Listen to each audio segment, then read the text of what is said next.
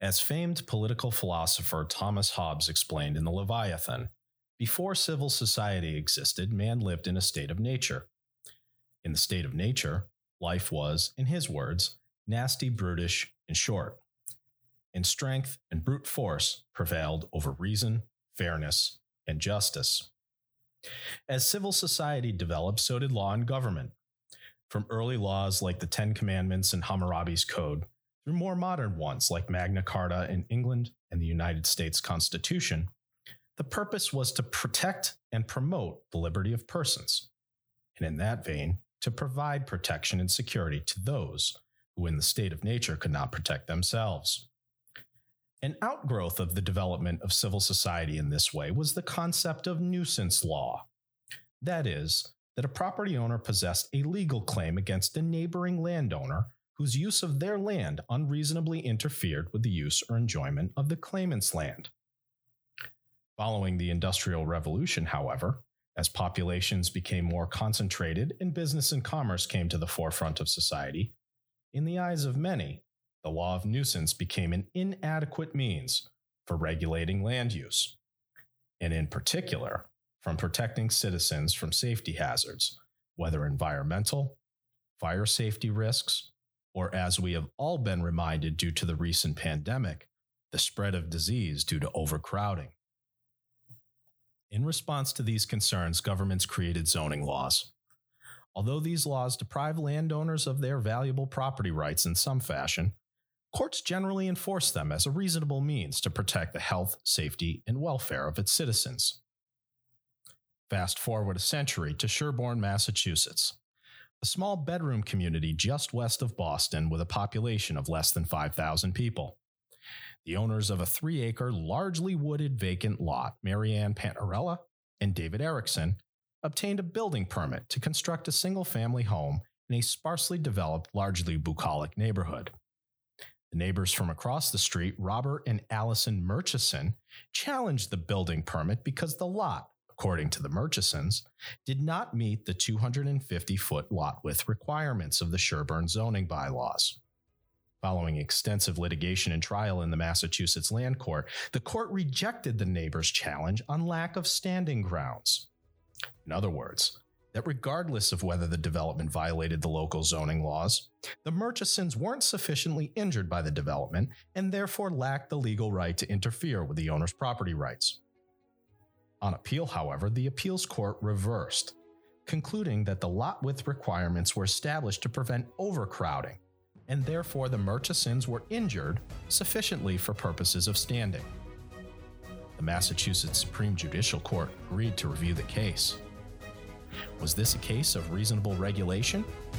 Or would the court view this as a valid exercise of property rights triumphing over restrictive land use policies? This is Murchison versus Town of Sherborne.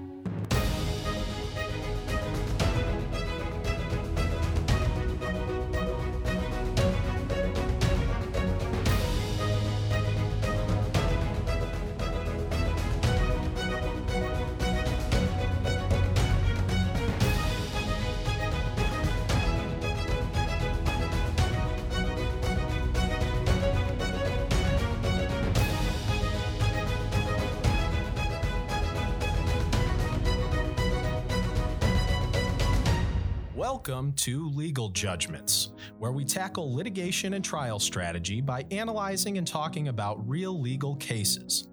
I'm your host, Bob Stetson, a Boston-based trial lawyer at Byrnecoff Goodman.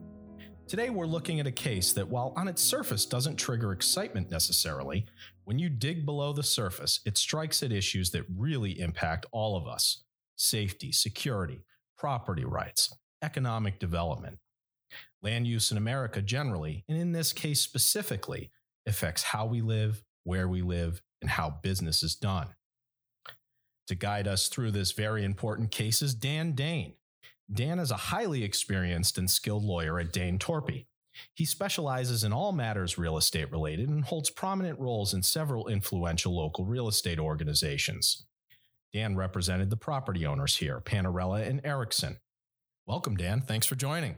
My pleasure. Thanks for having me. I want to set the stage here a bit before we dive into the decision. You were not trial counsel on this matter, and you did not represent Panarella and Erickson at the appeals court. Panarella is actually an experienced litigator, and she represented herself on most of this case. But when you read the appeals court decision reversing the trial court, you had a reaction to it, and you took some action to get involved. I'd love for you to share with the listeners why you believe the appeals court decision required a swift and firm response and how you ultimately came to join the fray. That's a great question. And the path of this case to me is a little unusual. Yeah, you're right. My clients are both experienced attorneys. They tried the case and took it up to the appeals court, and they're highly capable attorneys, and they did quite a good job, and just ran into an appeals court judge with his own mind as to how standing should be. And he took an unusual view of what standing law is. For me, in my practice representing predominantly commercial real estate developers around the Commonwealth, their projects regularly are challenged by neighbors. And in zoning appeals, there's two aspects to the cases: whether or not a plaintiff neighbor is going to suffer a legal aggrievement, some injury as a result of the project that's been permitted. And if so, the merits of their appeal, what's their legal argument? And the standing requirement, I think, is an extremely important one. It's been called the gatekeeper function for courts. And it's long been established under Article 3 of the Constitution that the role of the courts is not to issue some kind of cosmic justice or to stand there as a super governmental agency to second guess every decision that local government or state government makes, but to be there to redress injuries. And if there's no injury, a court does not have a role to play. Courts are not just supposed to strike down governmental decisions because they don't like the decision.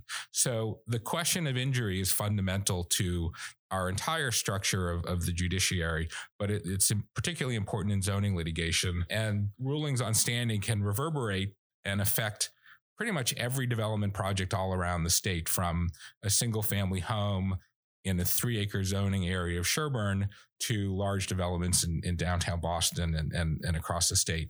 So a change in the law of standing can have a wide-ranging effect. And so reading the decision would essentially, if it were upheld or stood, was going to effectively combine the standing and merits arguments, which would eliminate standing as an independent basis under which courts would determine whether they should be hearing cases at all.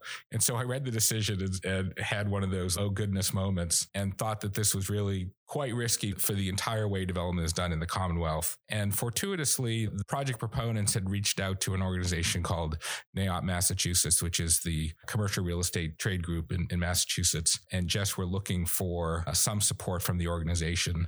And I'm on the board of the organization and fairly active in it. And when I heard that they had reached out and inquired, I used it as an opportunity to reach out to them and say, hey, here's my experience. This decision is really problematic. What if we made a run at trying to get the case before the Supreme Judicial Court, the appeals court case, to be reviewed, and hopefully can get it overturned? And so that's how I ended up working with them. So it just fortuitously, they reached out to NAIOP, I think within days of when I had read the decision, and thought, oh goodness, this is really bad. So the timing worked out well. You saw wrong and you wanted to rectify it. So let's talk about the SJC decision. This case was argued on March 5th, 2020, just before the pandemic really took hold. Literally one day later, the SJC issued an order in favor of your clients and dismissing the neighbor's challenge. However, the opinion explaining the reasoning for the SJC's decision didn't come down until several months later, in July. And that's typically how appellate decisions work. There's a briefing period, there's oral argument, the judges spend some time putting together their decisions. You get a decision 3, 4, 5 months down the road. In this case, the SJC found it important to get you an immediate response even before they had time to write out their reasons. An unusual and extraordinary step. Why, in your opinion, did the SJC act so quickly on this case? I'd never seen it before either. I was shocked.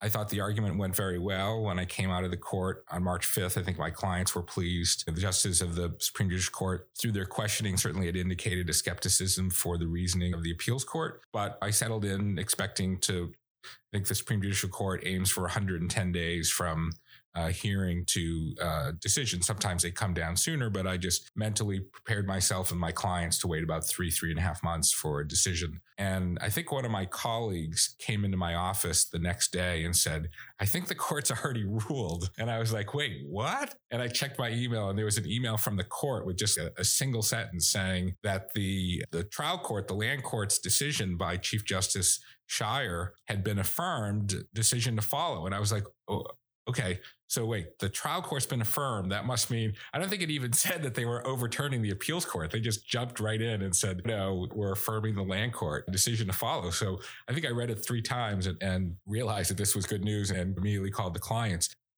There's no question the SJC did not rule quickly because of the facts of this particular case. Whether or not my clients could build a large house on a 3-acre lot in Sherburne is not something the court would care about. And for that reason, I thought when the case came to me and after the appeals court had issued its ruling on standing, I thought the entire challenge was trying to convince the SJC to take the case in the first place. I thought if the SJC took the case, they were going to overturn the ruling because it would have overturned established standing jurisprudence so dramatically. And I haven't seen very recent statistics, but at least at one point, the Supreme Judicial Court were only taking about 3% of applications for further appellate review from civil cases in Massachusetts. The Supreme Judicial Court's very selective in cases they take on further appellate review where the appeals court, the intermediate appellate court, has already ruled. And the greatest effort in the briefing was just making the argument that the Supreme Judicial Court should take the case in the first place. And we had to make the argument that they should take it not because there's anything about a single family home in Sherburne, but because disturbing established standing jurisprudence had wide-ranging effect on development all around the Commonwealth and this was pre-pandemic, but at absolutely the worst time for the housing crisis that the entire Commonwealth is facing. And we got an amicus brief from the Home Builders Association weighing in also at how they believe that a change in standing jurisprudence would have a tremendous chilling effect on the entire development and home building community. And so we had made the argument on the application for further appellate review that if standing were no longer a gatekeeper, then it would embolden neighbors who were opposed to development to challenge just about every development project around the Commonwealth, which would make further home development, as well as any development, far more uncertain and expensive. So without the SJC having explained themselves in the decision, I assumed that they were sending a message that not only was the appeals court wrong, but that it's important to get this right away. We don't have 3 or 4 months of greater uncertainty in the ability for the Commonwealth to supply the housing that's so badly needed. So I want to follow up on that. The issue of standing is so intertwined with land use development, as you said, and you've already explained. There are really 2 parts to every zoning appeal. 1, standing, whether there's been an aggrievement, and then 2, whether or not there's a case on the merits, whether there was a violation of the zoning bylaws, et cetera, and so forth. Now, zoning itself is inherently conservative. The purpose in many respects is to protect existing uses and separate uses, protect neighborhoods and things of that nature. So especially in places like Boston, where you and I do a lot of work, progress and development often come up against zoning laws. In those instances, developers go through an extensive process to obtain variances, basically special dispensation from the zoning laws so that they can do their developments. But that process is long and it's hard. It requires that the developers go out and meet with their community, get neighborhood support, get political support. It requires that they spend money on not just outreach, but on the development plans themselves, engineering, traffic studies, architectural plans, design work, et cetera, and so forth. The process to obtain a variance for a project can take years and cost many hundreds of thousands of dollars in some instances. But given that the legal standard for upholding variances in court is so difficult, if after all that work, after you've garnered so much support and you've eventually obtained your approvals from essentially a political body, the Zoning Board of Appeals, if after all of that, an abutter or a neighbor, even somebody who didn't speak up during this whole process, decides that they want to issue a challenge to your development project, they can. They may, if they prove standing, have a darn good chance at success. And so standing, and you've already alluded to this, but standing often is the tail wagging the dog in these really large development projects. And it can be the difference between a widely supported development changing a neighborhood and a gigantic waste of money. Now, you've already sort of explained that the appeals court decision could have impacted standing, but I'd like for you, if you could, to explain where this Murchison decision kind of fits into the overall development process and how it impacts development in general and in the future. That's a hugely important question that really gets to some fundamental issues in real estate development. Boston does land use planning differently from the other 350 municipalities in the Commonwealth of Massachusetts. It's not subject to the Zoning Act, Massachusetts General Law, Chapter 40A. 1924, Boston adopted zoning for the first time, and over the decades has had a process of downzoning the city, which means that Boston has adopted dimensional regulations that are more restrictive than the historical development patterns of the city. That means the neighborhoods that we architecturally find most pleasing in Boston, Beacon Hill, the North End, the South End, Charlestown, Back Bay, none of them could be developed under current zoning. They would all be illegal, mostly due to the setback requirements that you alluded to that were originally adopted to try to eliminate what were considered slums along the waterfront, which were places where disease and fire and pollution created unsafe living conditions.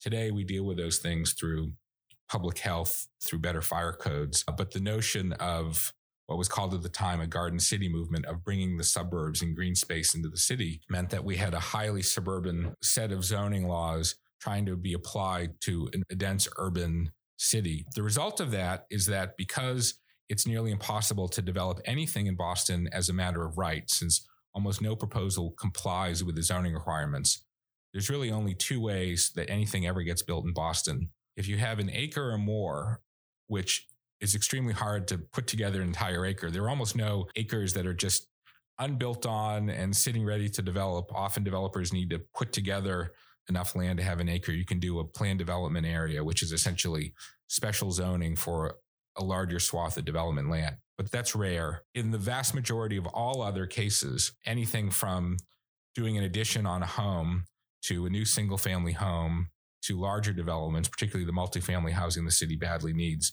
As you say, it's land use planning through variances. And the standard for a variance, which we don't need to dive into too deeply, but it's exceedingly rare that any proposal meets the standard. The only time that I've ever seen variances being upheld by the court, and I've had a couple of them in my career, is where there's ledge or something in the middle of a property that makes building in the middle of a property impossible, and it forces development closer to an edge, and therefore you need a variance from the setback requirement because some condition on the property itself, typically ledge or rock outcroppings, make building in the middle impossible. But that's just not the case generally in the city of Boston. Particularly, there's so much landfill that you're not getting to bedrock anyways. So you can't meet the standard for a variance. And so Boston does its land use planning by handing out variances, but if anyone objects and appeals to the court, it never meets the standard.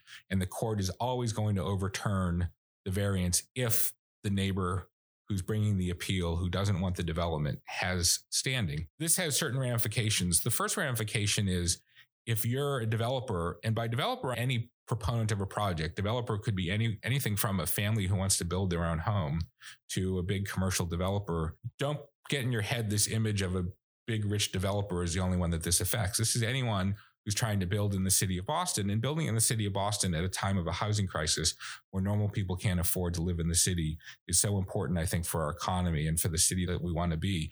We don't want to have a city that's only open and available for people of considerable means. And so this has a major impact on our entire economy and what kind of city we want to have. if land use planning is done through variances and you're a proponent of some kind of project, and if any neighbor can effectively overturn a variance if they get into court, if they have standing, it compels the project proponent to negotiate with their neighbors to try to reach an agreement. And I think that's something that the city of Boston actually likes and wants. And there's something about it that seems elegant in a way, which is, okay, you can do this as long as nobody objects. And so if you want nobody to object, you got to go to all your neighbors and make sure that they're happy. That sounds like a nice thing. The problem is that it has certain effects on the way the city develops. One is the lowest common denominator effect. Things can still get built, but if you have to please everybody, it becomes a handout of like, all right, we'll eliminate this and we'll eliminate that. And it makes development far more expensive. And through value engineering, anything that's architecturally interesting is going to be stripped out. So you end up getting sort of lowest common denominator, uninteresting building. And it makes development, as I said, it can make it tremendously more expensive because, for instance, one big complaint is that it's too hard to park in Boston. So everyone wants off-street parking. Well, off-street parking can be very expensive. And particularly young people are moving into the city today, or it's not the same kind of car-dependent way of living that historically was the case. And so parking requirements tend to be far higher than the actual usage. But having an unused parking space in a building takes away from rentable or livable space. And it acts essentially as a tax on the real estate, making real estate far more expensive. So this has far-reaching ramifications on how things get developed and the cost of development, leading to higher prices. The one place that there can be pushback is on standing. When these cases get litigated, the variance cases in the city of Boston, they're almost entirely standing fights. If the law of standing were such that standing, and we can get more into the reasoning of the appeals court originally and the SJC overturning it, but based on the appeals court decision, there would effectively be no more standing as a basis for keeping cases out of the court. And that would have changed this analysis dramatically, because in that case, a project proponent would essentially lose 100% of the time, at least in the city of Boston, on the merits on variances. And it would change the entire way these things get negotiated. And the whole basis on which Boston development by variance is done, which is a crazy way to do it in the first place, but has reached some semblance of a workable situation that's not terribly satisfying, but at least allows some things to be developed in the city, really would be tossed on its head. Outside of Boston, it's a little different because development doesn't proceed quite so much by variance. More things can be done as of right or by special permit, which is a more forgiving standard of review. But the standing fight is fundamental to the entire way that Boston does its land use planning. There's a lot to unpack in your answer, and I do want to drill down on a couple of points you made and bring it back to the Murchison case itself. But I think that one of the points you made is that if the appeals court decision was upheld, standing would have been written out of the analysis. And I think, especially in Boston, and I think one of the reasons, and correct me if I'm wrong, is because of this idea or this concept that was championed by the appeals court that pretty much all dimensional regulations are related to overcrowding concerns. And therefore, any neighbor, especially in a place like Boston, where you said that the lots are a bit smaller and there is more overcrowding, any neighbor would essentially have standing in that. Is that kind of what you were getting at? Yeah.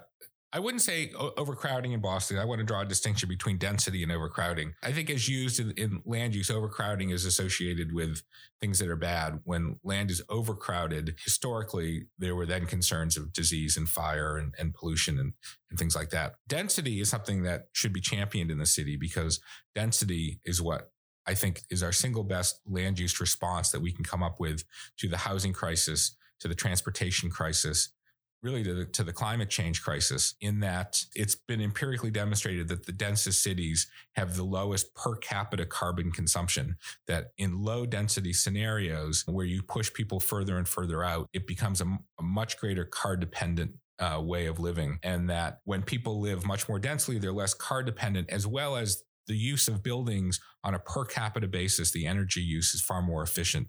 Single family homes end up leaking out air conditioning in the summer and heating in the winter. But at a multifamily building or a multi-unit office building, that loss of heat or cooling is essentially captured by other units, creating a more efficient space. But the notion of standing getting written out by the appeals court, I think, is exactly right.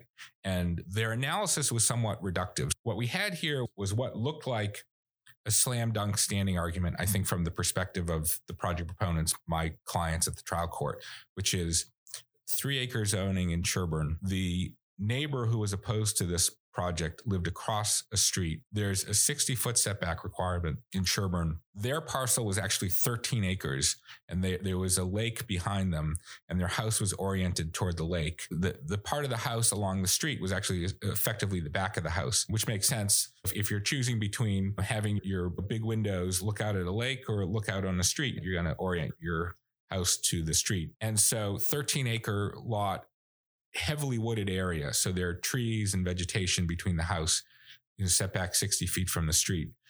My clients had already cleared the land to build their house, and their house was going to be located approximately 180 feet from the neighbor's garage, through the woods, across the street. And so this notion that there would be an injury if there was a house 180 feet away from a garage at the closest point in the woods just seems like, how in the world are they going to prove an injury? And the courts had established that there's a difference between an impact and an injury. This is most clearly articulated in the Kenner versus Chatham ZBA case, which was actually another case of mine that I inherited after the appeals court and got up on further appellate review and argued before the Supreme Judicial Court. And what the Supreme Judicial Court in Kenner said was that standing legal agreement requires an actual injury. You have to actually be harmed by something. Having an impact, perceiving something, is not enough. And when I had made this argument to Kenner, I was drawing on analysis, I think by Land Court Judge Sands in the Bomba case, in which the standing argument by the project proponent had argued about noise and had put on evidence that the plaintiff would be able to hear noise from the project. And Judge Sands observed that there's a difference between hearing a noise and being injured by the noise. It's not enough to say, I hear noise, therefore I've suffered an injury. How are you injured by the noise? Is it a little bit of noise? Is it a lot of noise? Is it during the day when you're in and out, or is that night and going to keep you up at night? And Kenner picked up on this and required an actual injury. It's not enough to just perceive another building across the street. If there's lights on in the home and you look out your window and you see a light across the street in the woods, you perceive it. Maybe you're impacted by it because I see a light across the street. How are you injured by it? Is it so bright that it's going to keep you up at night? There's this requirement of proving an actual injury that's different from just a perception. And in Kenner, the court also said that this injury has to be more than de minimis. In fact, the Kenner court said that the injury must be substantial enough for the right to be before the courts, not particularly articulated what that means. But the courts have picked up that it's certainly more than de minimis. It's got to be a real injury. So if you're talking about a house across the street in the woods, 180 feet away from the back of your house, not even where your windows look out, it seems like this is going to be the most impossible case to establish standing. This seemed like a slam dunk case for the project proponents, Panarella and Erickson, to establish that there'd be no injury. And the Chief Justice of the Land Court, Justice Shire, who's, I think, one of the Commonwealth's, she's now retired, but one of the Commonwealth's great land use jurists, she understood the law very well, applied the law of standing, and found after a trial, end of view. And the view was important because it meant that she had gone to the property, seen the property, and looking at the distance between where the house was proposed and where the existing house was. She said there's simply no injury here. And when the neighbors appealed, I think everyone assumed, I wasn't familiar with the case, but anyone at the time, but anyone who would have looked at the facts of the time would have said the appeals court is going to defer to the reasoned judgment of the trial judge. And not just any trial judge, but the Chief Justice of the very court that's supposed to have specialized knowledge in land use law. The Chief Justice, and someone who's been doing this for over 20 years, I think. If anyone's going to get it right, it's going to be Chief Justice Shire, particularly since standing is such a factual analysis. And she had said, factually, there's simply no evidence of injury, and had found that there was no standing. What the appeals court did was a reductionist kind of reasoning, which was to say that the only legal argument that on the merits that the Murchisons came up with was this notion of lot width. The requirement in Sherburne was both 250 feet of frontage and 250 feet of lot width. And so that only comes into play if you have an irregularly shaped lot. And in fact, the Panarella Erickson lot, you can think of it as an hourglass shape. And my memory of the case is that Sherburne's practice is to measure lot width at the setback line. And you take frontage at the lot line, which is 250 feet, and then you go back to the setback line of 60 feet and you measure there. And that was also 250 feet. But Murchison, the neighbor, had a unique argument, which is that think of it as a swinging line, which is, okay, you take a first point at the setback line and you pivot a line. And if, as you pivot that line and do a 180, if at any point the width goes below 250 feet, you don't comply with the lot width requirement. Now, this unique way of doing the measurement is not found anywhere in the language of Sherburne's lot width requirement. And it's not how the building inspector ever measured lot width. And that's why the building inspector had issued a building permit and why the ZBA of Sherburne had affirmed. All the local officials said, this complies with lot width. So what the appeals court did is it said the Murchisons have an argument about lot width, which we're not going to opine as to whether it's the correct argument or not. We're not going to say whether they're right or wrong as to this interpretation of lot width. But if we assume because at standing, we're not supposed to decide the merits. So if we assume that they're right on the merits, that there's a violation of lot width, that would allow, if we don't overturn, essentially, that would allow a house to be built that otherwise would not be able to be built. And so if a house is built that otherwise doesn't comply with the dimensional requirements, we're adding a house that wouldn't be there. And that's going to add to density. And so the purpose of dimensional requirements, the appeals court reasoned, is effectively to prevent additional density. And so the court said, we need to defer to the reasoned judgment of the decision by Sherburne to adopt dimensional requirements whose intent is to prevent the overcrowding of land. And therefore, if the lot width requirement was intended to prevent the overcrowding of land and you're adding an additional house that wouldn't be there, then the judgment of Sherburne was that this would cause an injury that we need to prevent, and therefore there would be an injury here. This is problematic on many levels, but the effect of this reasoning is that anytime a project in theory or arguably violates a dimensional requirement, if you allow the project to go forward, you're getting additional building that otherwise wouldn't have been allowed. And you could call that density or overcrowding, which is a strange way of thinking about it.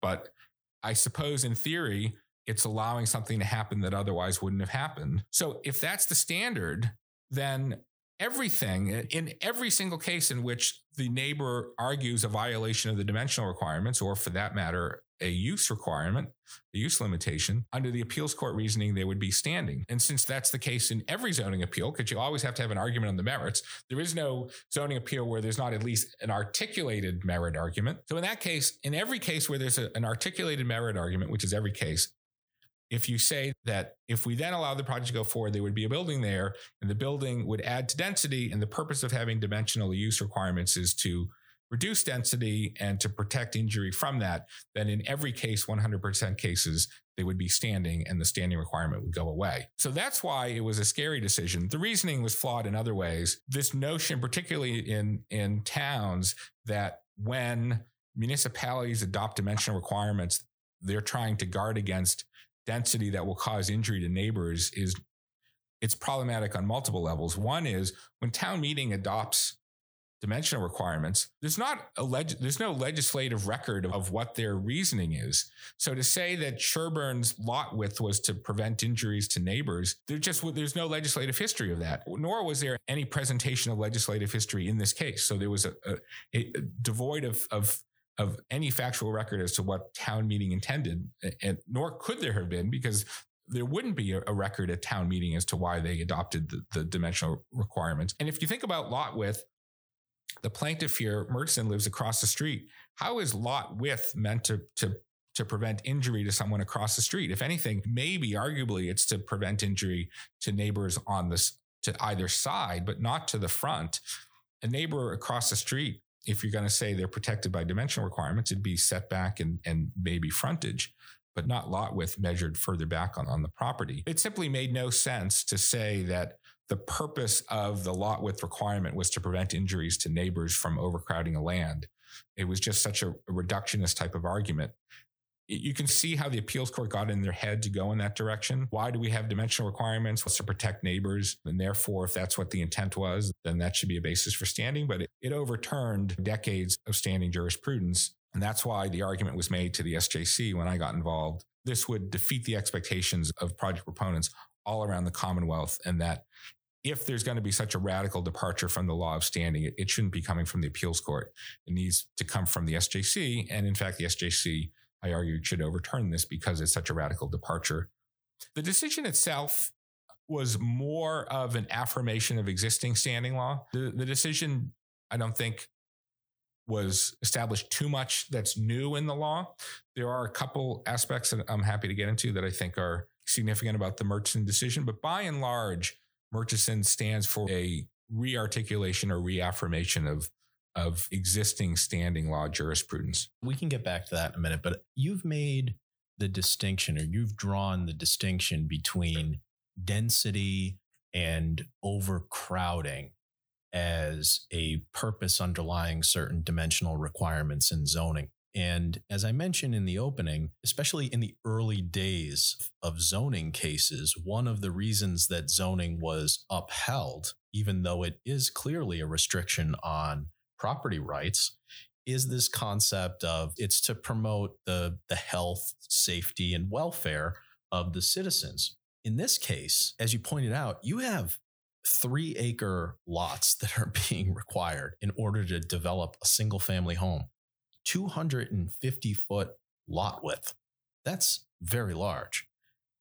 This, to me, doesn't seem tethered in any real or even theoretical way to health, safety, and welfare, especially where zoning like this in particular, single family zoning, has been criticized for decades as contributing to the affordable housing crisis that you mentioned, as being harmful to the economy, as even contributing to racial and economic segregation in certain areas.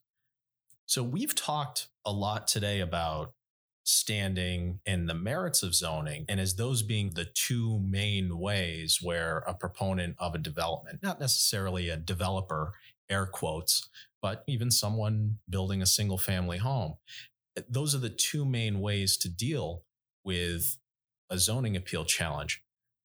I want to know, do you think that there might be a third way? And when I see a regulation like this, 250-foot lot width, I don't see that there's any reasonable connection to the type of health, safety, and welfare, as you pointed out, of some of the early zoning laws in Boston, to really prevent overcrowding. And why was it important to prevent overcrowding?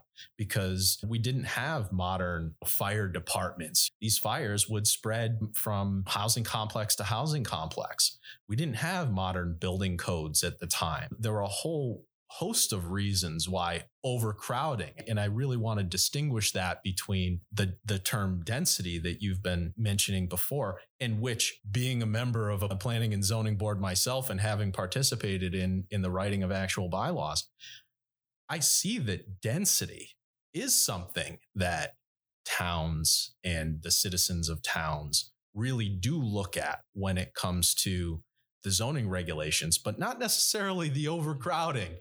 And so my question for you is there a third route to challenge some of these types of what, in my view, are unreasonable zoning restrictions?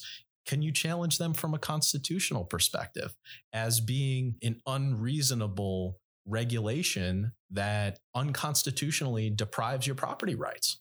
From a way that we order our land use planning in the Commonwealth and all around the United States, it's highly problematic from the modern perspective, given the crises that I've mentioned in terms of housing, transportation, climate change, as well as really other crises such as the obesity crisis. It's really been shown that suburban land use development patterns of sprawl is probably the single greatest contributor to the obesity crisis that we suffer in the United States, because it creates a car-dependent society. There's a direct link between density and health outcomes, that in fact people are much healthier living in dense areas for the simple reason that people walk instead of drive. So there's much about the way we do land use planning in Boston, in Massachusetts, and around the country that's problematic. I'm not sure that the courts are the place to redress that. I'm not sure that a constitutional challenge to zoning is going to get very far. Well, I think your analysis that zoning no longer seems to be tied to health and safety outcomes. It's so entrenched in America, going back to the Euclid case in 1922 or so in Ohio, that I don't think a constitutional challenge would get traction. But I think you're asking absolutely the right questions that we should be thinking about in terms of how we do land use planning. I think the most fundamental one in Massachusetts is really the Home Rule Amendment and the way that we do land use planning on a municipality by municipality basis, which makes absolutely no sense. That land use planning should be done on a regional basis, and that we really do want to be protecting our open space and having land that's not developed. But by having every municipality make its own rules and every municipality essentially wanting to have low density, it keeps pushing development further and further out. And municipalities, the notion that large lot zoning protects bucolic feel and rural feel, I think has it absolutely backwards. It means that development happens on large lots, which consumes a lot of land. And so we're losing our farms, we're losing our forest. Instead, if we did this on a regional basis and real money was put into protecting our open spaces, we'd be preserving much more natural space further out from the city, and then encouraging on much smaller lots, much more intense development closer to where the jobs are and closer to public transportation. Dan, that's all the time we have for today. Thank you for joining us. Check out our show notes for more information on today's case. And if you were involved in an interesting civil case or know about one that you think would be a good topic for the show, reach out to me at rstetson@bg-llp.com. Don't forget to subscribe to this podcast. And of course, if you like what you heard, please leave us a positive review. Thanks for listening.